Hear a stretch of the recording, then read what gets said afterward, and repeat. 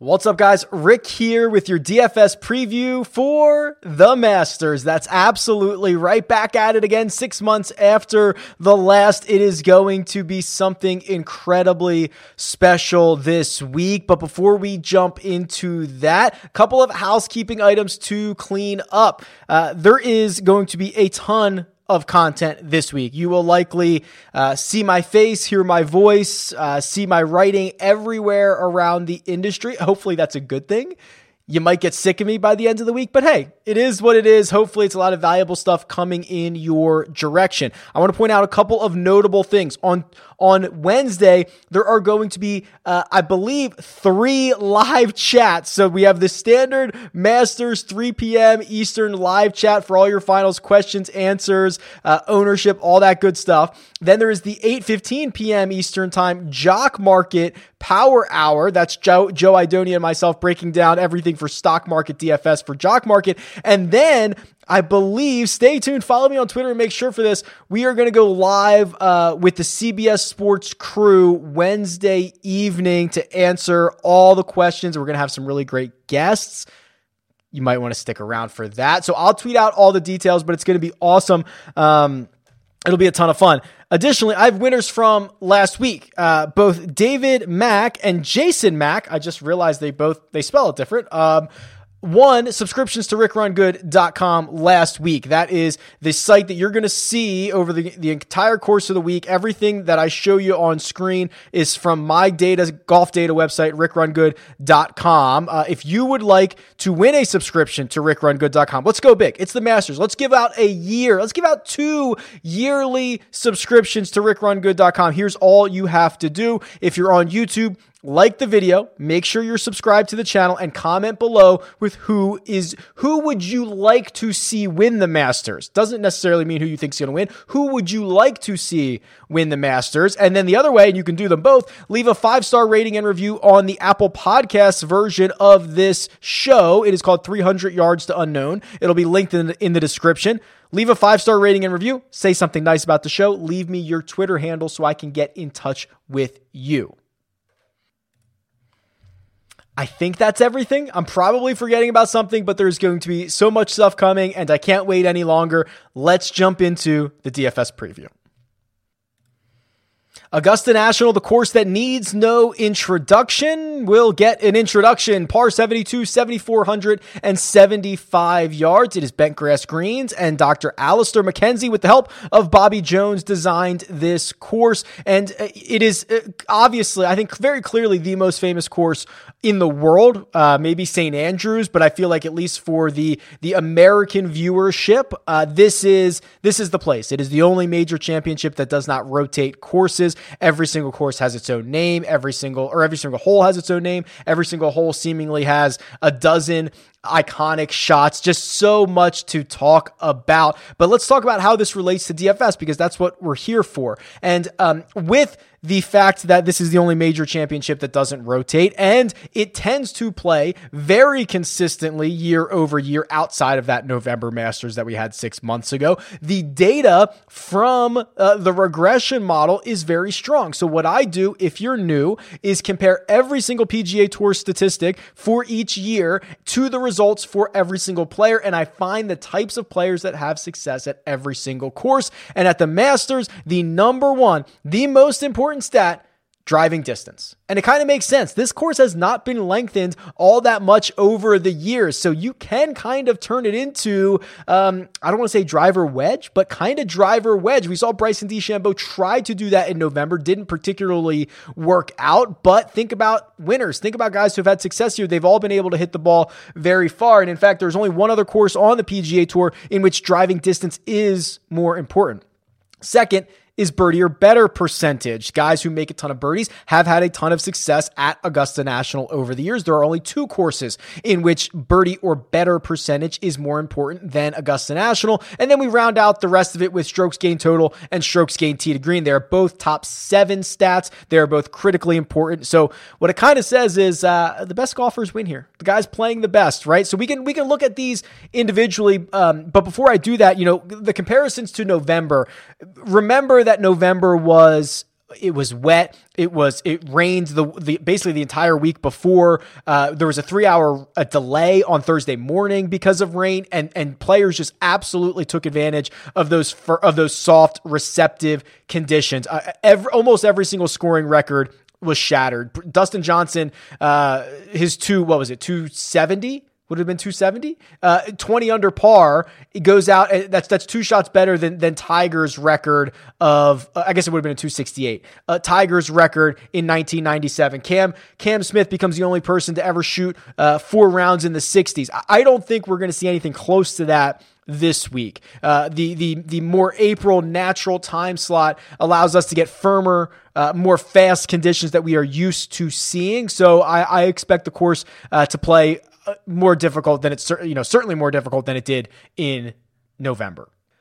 Now back to those stats, driving distance. So I've got the last 50 rounds loaded in here. You can do whatever you'd like, but let's just look at the guys who are driving it well right now. And no surprise to see Bryson DeChambeau at $10,800 leading the field in driving distance. Cameron Champ is second. Rory is third. DJ is fourth. Matthew Wolff is fifth. No surprise there.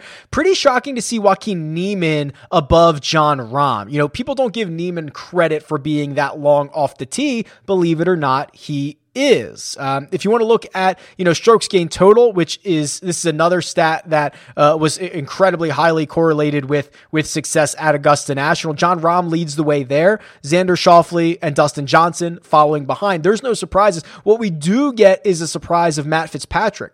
$8,100. We're going to do a deep dive into Matt Fitzpatrick, and we're going to do a deep dive into the guy right behind Matt Fitzpatrick, who's Will Zalatoris, because they are 2 very interesting options playing unbelievably well, much cheaper. Fitzpatrick is $8,100, Zalatoris $7,300. So there's certainly going to be some opportunity if we think that those guys can contend this week at Augusta National. But for now, let's jump over to the cheat sheet. Let's talk about this field as a whole, and then we'll deep dive some of these players from there.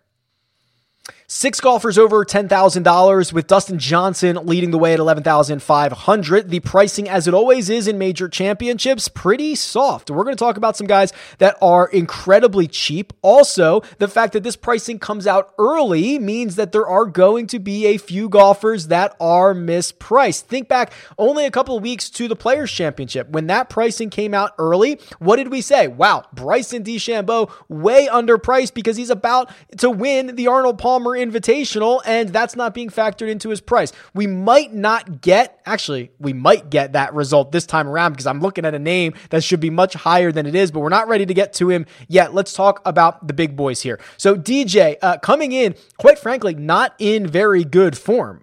He played well at Genesis, then he was terrible at the Workday. He lost 10 strokes putting there. He was pretty bad at the Players' Championship. I guess he made the cut, which is better than a lot of the top players can say, but he finished 48th, and then could not get out of his group at the match play. And then what I thought was even more interesting is he quickly registered for the Valero Texas Open after that, which made me think that he was trying to find something in his game and he needed to play one more time before Augusta National, but then he withdrew on Monday of Valero Texas Open week. So we're not going to see him in competition. So we're relying on DJ to get right on the range and to get right in practice rounds leading into this. I am warm on DJ. I'm not hot on DJ, especially because, listen, he's your defending champion. He finished runner-up in 2019. He has been excellent at Augusta National. And if anybody can flip a switch from good to bad or bad to good and forget about things that have happened, it's Dustin Johnson. So I'm warm. I'm not hot, but I am slightly concerned.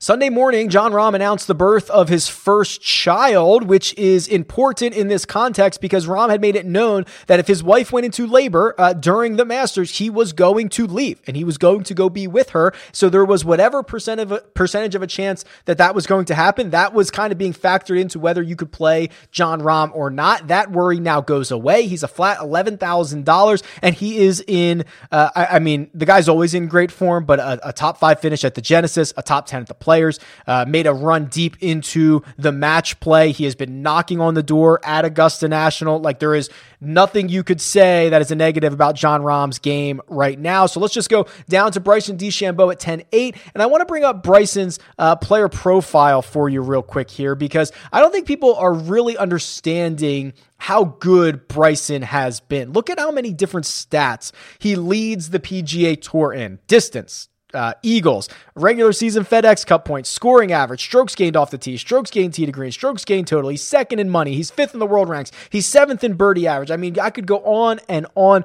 What he's doing is really special. And what we saw in November was interesting, right? So Bryson tried to bring Augusta National to its knees. He said, what'd he say? This is a par 68 for me. He then barely made the cut and floundered around to like a 35th place finish or something like that. So Augusta National kind of put Bryson in his place a little bit. Now, what I will say, that version of Bryson was, he didn't put the 48-inch driver into play, but he was using a driver that he was just absolutely annihilating with no regard for accuracy off the tee. And that paid, because when you miss left at Augusta National, you're in big trouble. Bryson has since honed in that driver. He is using a driver now and a setup now that is still allowing him to drive it very far, but he's able to control it much better. And while he did not get out of his group at match play, he did finish third the Players Championship. And of course, he won the Arnold Palmer Invitational. Those are two events where he used that driver to great success to put himself in an excellent spot off the tee. So I am actually much more bullish on Bryson here in April than I am in November, based on what I saw then and what I've now seen in subsequent weeks.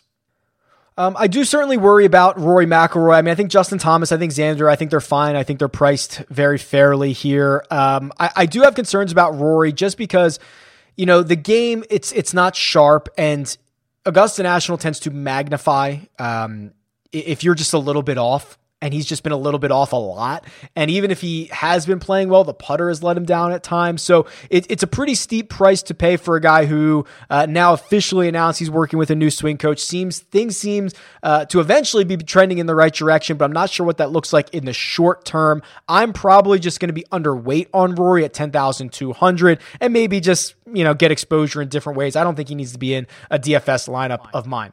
Let's jump down to the 9K range, because this is where I think things get really interesting. It's led off by Patrick Cantlay at $9,800. I am pretty much on board that Cantlay is going to win this golf tournament, right? I think it's setting up perfectly for him, and I want to try to illustrate to you why I believe that Patrick Cantlay sets up so beautifully for this event. And it actually has a lot to do with my friend and colleague over at CBS Sports. He actually alerted me a couple of weeks ago of this trend that he had noticed. And I'm not a big trends guy, but this one was really well thought out, and I thought it was worth a look. Basically, it is Kyle Porter. I don't know if I mentioned his name. Kyle Porter mentioned that guys leading into basically 90 days leading into their Masters victory have just been absolutely bonkers from tee to green. And he used adjusted strokes gain numbers. I'm going to use raw strokes gain numbers, but he's absolutely right. In the 90 days leading up to DJ's victory in 2020, he was the best tee to green player in the field. Tiger Woods was 10th in the 90 days leading up to his victory. Jordan Spieth was first. I think Sergio Garcia was third. Patrick Reed was the worst. He was 21st, which is still pretty good. 21st in tee to green in the 90 days leading up to his victory. And then Danny Willett, we didn't have enough rounds to qualify him for. So with that idea that, hey, 90 days leading into the Masters, who's playing the best from tee to green? Well, the Holy Grail on rickrungood.com allows us to do just that. So I'm just going to sort by January 1st of 2021 to right now, and we're going to go by tee to green, and it's Patrick Cantlay who leads the way. 1.7 strokes gained per round, and we can click on him and we can see. And now that does include the match play. Not every site out there is going to show you match play. I understand the flaws of it, and I have included it in the Holy Grail and in all of the tools. It's not going to be perfect, but I think it does help with a representation. So this does include match play, where he played very well from tee to green, but you can see gaining 8.5 strokes in that category at the American Express, 9.5 at Pebble Beach, 6 at Riviera, over 9 in 3 rounds at the match play. He is dialed in. He has set 2 different course records and missed 1 cut since he won the Zozo Championship. The Zozo Championship is an event that the field will kind of mirror what we have this week. It's a smallish field that had 78 players. This is going to have like 88 or 89. It's a lot of guys from all over the place, and it's, I don't want to say the Masters is a no-cut event because it's certainly not, but it feels that way because so many guys get through the cut line. So I really think that this is setting up for Patrick Cantlay very well. Augusta National requires you to be so exact with your game that Cantlay has to be a consideration. If you notice, Colin Morikawa also showed up on that list. In fact, there's only 3 golfers since January 1st who are averaging a stroke and a half from tee to green, and Morikawa was one of them. He's 9,600, but we have to spend the time on Jordan Spieth, and we are at a full fever pitch on Jordan Spieth leading up to Augusta National. Right now, it's been an unbelievable stretch of golf for him. His odds have moved from 100 to 1, to 11 to 1. It might end up being shorter by the time this thing goes off on Thursday morning. And for me, Jordan Spieth is all about the format that you are playing him in. Because the pricing comes out early, you're probably getting a lot of built-in value on Jordan Spieth. You might have missed him on the outright market, or you might be investing in him in a stock market DFS format like Jock Market, and they're all being treated differently. So he's certainly a go in DFS. I think he is going to be a sell high in stock market DFS on the Jock Market, which I'm going to talk to you about in a second. But first, I want to hit you with some of the guys that I think are really great buy low candidates. My first buy low candidate is Paul Casey, who enters Augusta National in absolutely great form from tee to green, and that is a trend we have seen from recent winners of the Masters. Dustin Johnson, Tiger Woods, Jordan Spieth, Sergio Garcia, all leading in excellent form from tee to green, and that's exactly what Paul Casey is doing right now. He's gaining over a stroke and a half from tee to green since the start of the year, which is the 3rd best mark in this entire field. And that doesn't even count his victory in Europe at the start of the 2021 calendar year. So I'm looking to buy Paul Casey in the Jock Market IPO for $8.50 per share. That means that his break-even finishing position is 16th place. I certainly think that Paul Casey can finish better than 16th place. And if he does so at $8.50 per share, I will make money on each share that I own of Paul Casey, up to the full $25 a share payout if Paul Casey wins this tournament. Also, I'm looking at Burns Wiesberger, who is 350 to 1 to win this tournament. But what I like about the stock market aspect of Jock Market is that he doesn't have to win this tournament to pay off. I'm targeting to buy him at $4.25 on Wednesday evening during the IPO, which puts his break-even finishing position at 40th. If he finishes better than 40th, then I'm going to make money per share on Bernd Wiesberger. And I like the fact that he has played the Masters 5 separate times and he has yet to miss a cut. That is hard to do. It is a very short list of golfers that have played the Masters that often and have made the cut in every single event. And then Wiesberger is one of these guys who primarily resides on the European Tour, and that's where the majority of his success has come from. But he is certainly no stranger to big events, and he is certainly no stranger to major championships. And then I'm selling high on Jordan Spieth. And let me tell you, I could not be more bullish on Jordan Spieth. If you watch this show week in and week out, you know how impressed I've been, how much I have rostered him and bet him over the course of the past few months. But I think we are at a fever pitch now with Jordan Spieth, who is 12 to 1. I'm targeting an IPO price of $9.50, meaning that his break-even finishing position would be 13th place. If he finishes better than that, I would make money at $9.50 a share. I just don't think he's going to go that cheap. I think with the form that we have seen from Spieth, obviously the great history at Augusta National, on Wednesday evening when this IPO closes right before 9 p.m. Eastern time, I firmly believe Jordan Spieth will be more expensive than $9.50. So for me, it's probably not going to be an opportunity to get Spieth into my portfolio.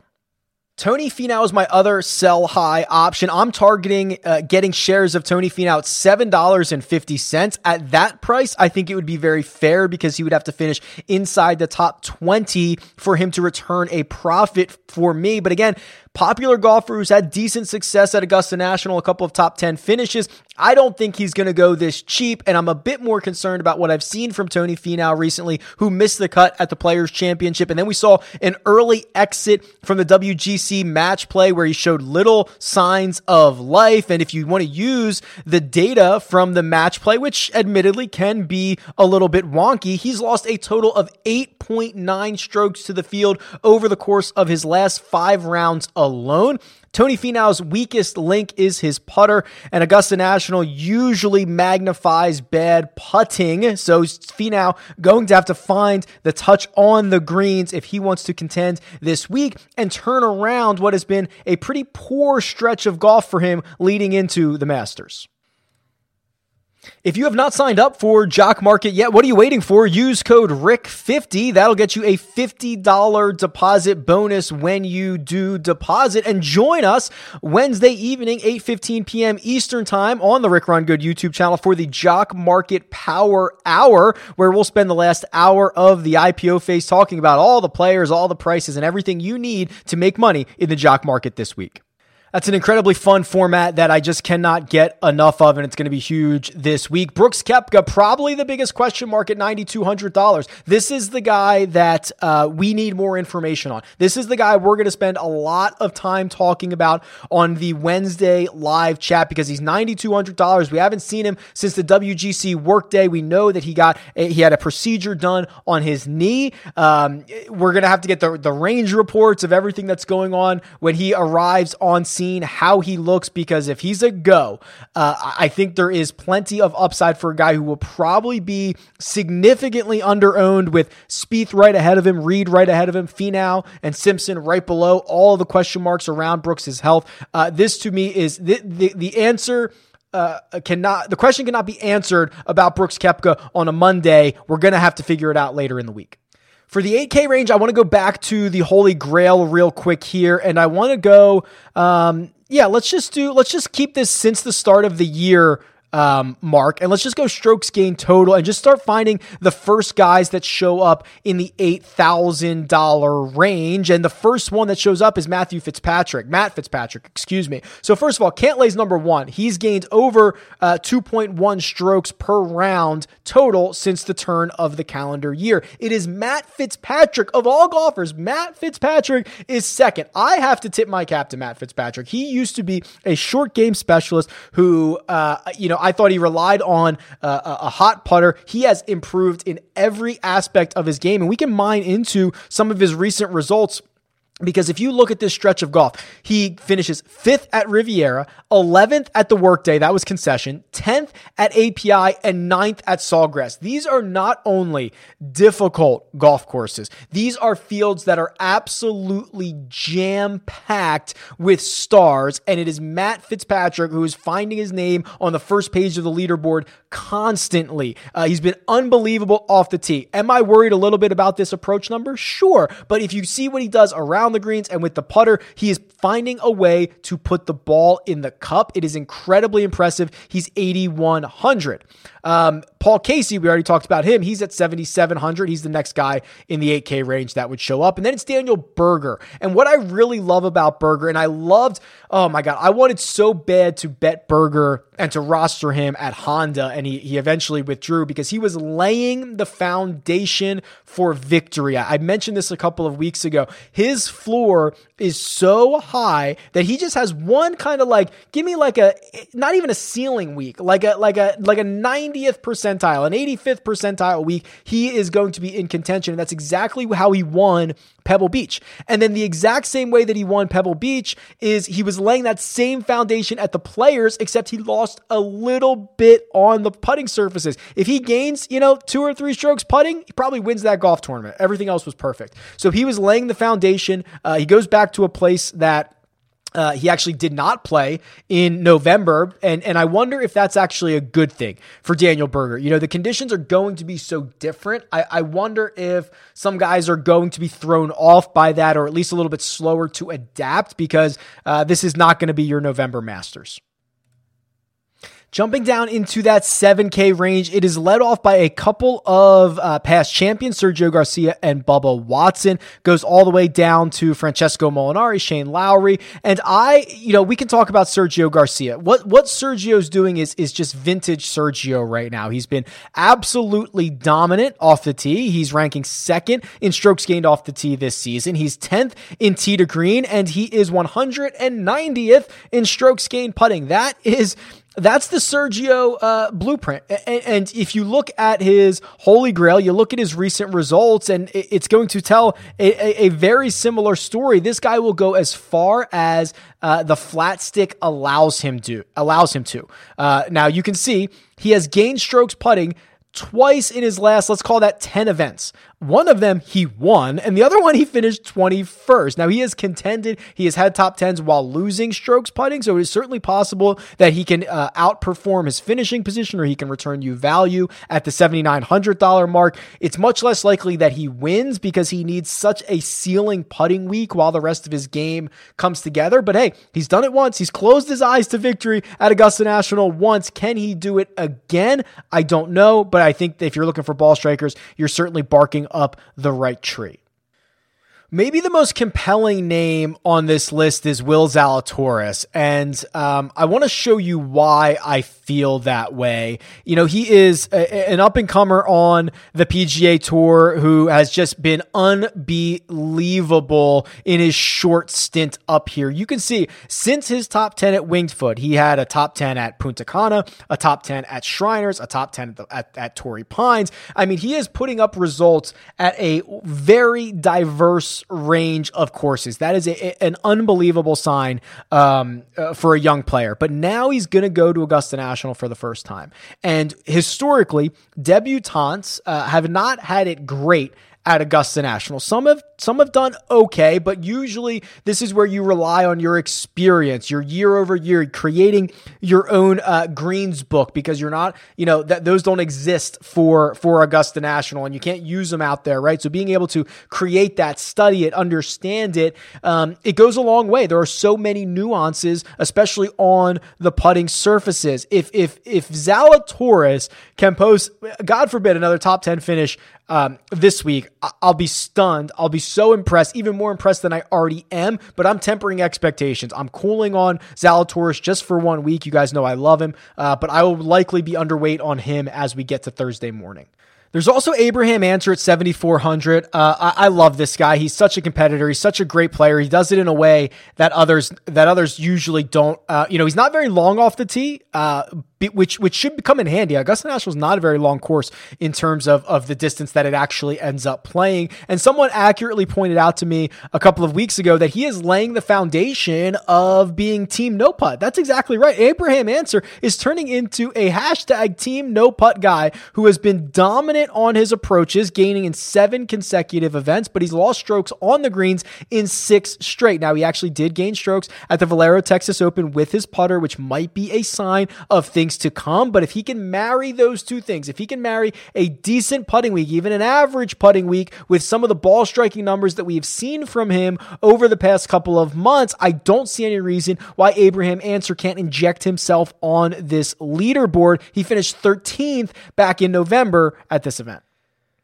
The 6K range is just amazing. There's so much down here. There's going to be plenty of popular. Corey Connors is going to be incredibly popular. Coming off the Valero Texas Open, where he was a popular play, he's $6,900. People realize that he's a great ball striker. They also probably know that he finished 10th here in 2020. Corey Connors is going to be very popular. I don't mind Jason Kokrak if you're trying to pivot off of that. Missed the cut in November, but Kokrak has been piling up top 10s at difficult golf courses in tough fields. The Players, the API, by the WGC Workday top 10s in each of those for Jason Kokrak. And I'm looking at Brian Harman. The last time we saw Brian Harman, he was going absolutely nutso on Bubba Watson, making like 7 or 8 birdies in a row in the match play. That's kind of sparked his run deep into that event before getting bounced in the Elite Eight, but he played well, finished third at the Players Championship before that. Brian Harman is kind of interesting, and I'm keeping a really, really close eye on Gary Woodland. I think that people on paper are going to say, oh, Gary, he played pretty well last week. He might be back.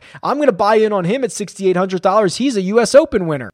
And while that is true, I ask you to proceed with caution with Gary Woodland, because that result, buoyed at the Valero Texas Open, very much by the short game. Something he gained like 5.5 strokes around the greens. It was insane. That was the vast majority of the shots that he gained to the field. That's unlikely to continue. And for whatever reason, Augusta National has had Gary Woodland's number. He's missed the cut in 3 of his last 4 trips. His best finish ever, I believe, is a T32. It's just not been great for Woodland, and I'm not buying the fool's gold of what I saw at Valero to get him back into my lineups. All right, we might want to record this because I'm not sure I've ever said this before, but how about Phil Mickelson? That's right. I mean, guys, I am not a Phil Mickelson guy, but let me show you what's going on with Phil right at the right time. So I'm going to pull up his Holy Grail. We're going to go through his logs, and here's what I see. We're going to throw the Valero Texas Open into this because he gained strokes on approach at the Valero Texas Open, which means he's now gained strokes on approach in 4 of his last 5 starts.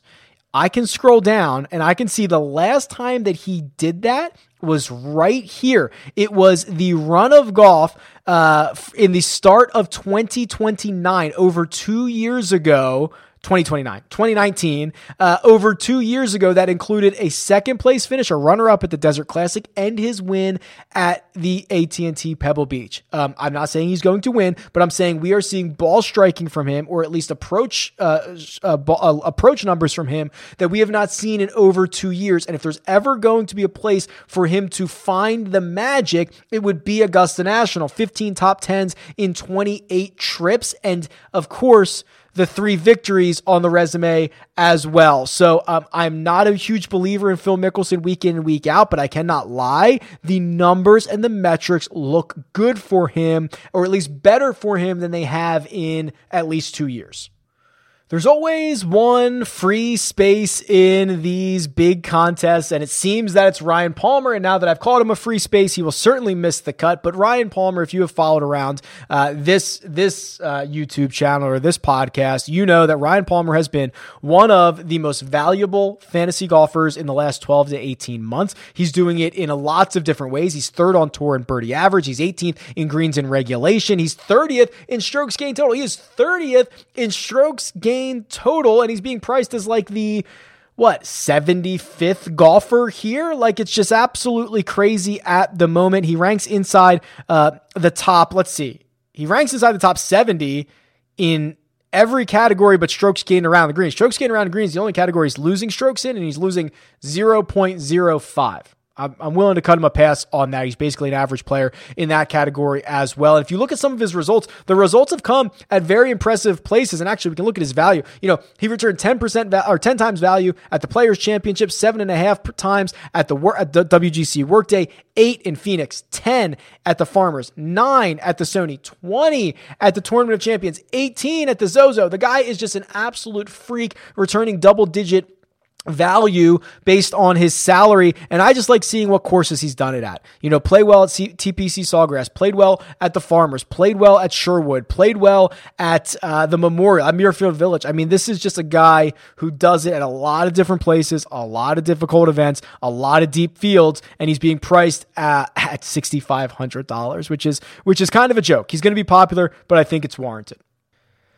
The good news is that's probably as low as I want to go. You could argue Lonto Griffin at $6,400. I like Palmer a lot more. Then you start getting down into the past champions or guys that got it. Like Jimmy Walker, gets in for winning the PGA 5 years ago. He's now ranked like 800th in the world. So I certainly don't really want to play Jimmy Walker. So the lowest I'm comfortable going is probably Palmer or Griffin, which is fine because I'm really happy with both of those guys. Or even if you force me to play Zach Johnson, I wouldn't think that was terrible coming off a top 10 at Honda. But yeah, that makes the 6K range much more palatable. Palatable. I don't know what the word is. It tastes better or whatever. Now, before we get out of here, let's run a custom model, and this is going to look different than you have seen before because I've just launched the brand new lineup builder. The old custom model still exists because this is new and there might be some things that need to be worked out, but this lineup builder allows you to take the custom model and then actually run lineups off of it, which is what I love. That was the whole point. And it has light and dark mode, which is always fun. So here's what I would do. If I'm building this model, and it's actually, you're going to see this change in real time. I'm not going to click a button that says run the model. You're going to see this value down here at the bottom change. If I were to run a model, I would go back to the start of 2021. I would go to January 1st, 2021. That has historically been the time frame, the lead-in form that matters the most. And you can just do to, April 1st or to the current date. And then I would go with, so we know the weights. The weights have to do 100. So we have to go to, driving distance has to get a lot. So we've got to probably do 35 there. We've got probably also have to lean heavily on birdie or better percentage. That's 30. And then we've got to do probably, I want to do 20 on strokes gained total and then 15 on strokes gained tee to green, understanding that I am double counting some of those, but I like the distance and I like the birdie or better.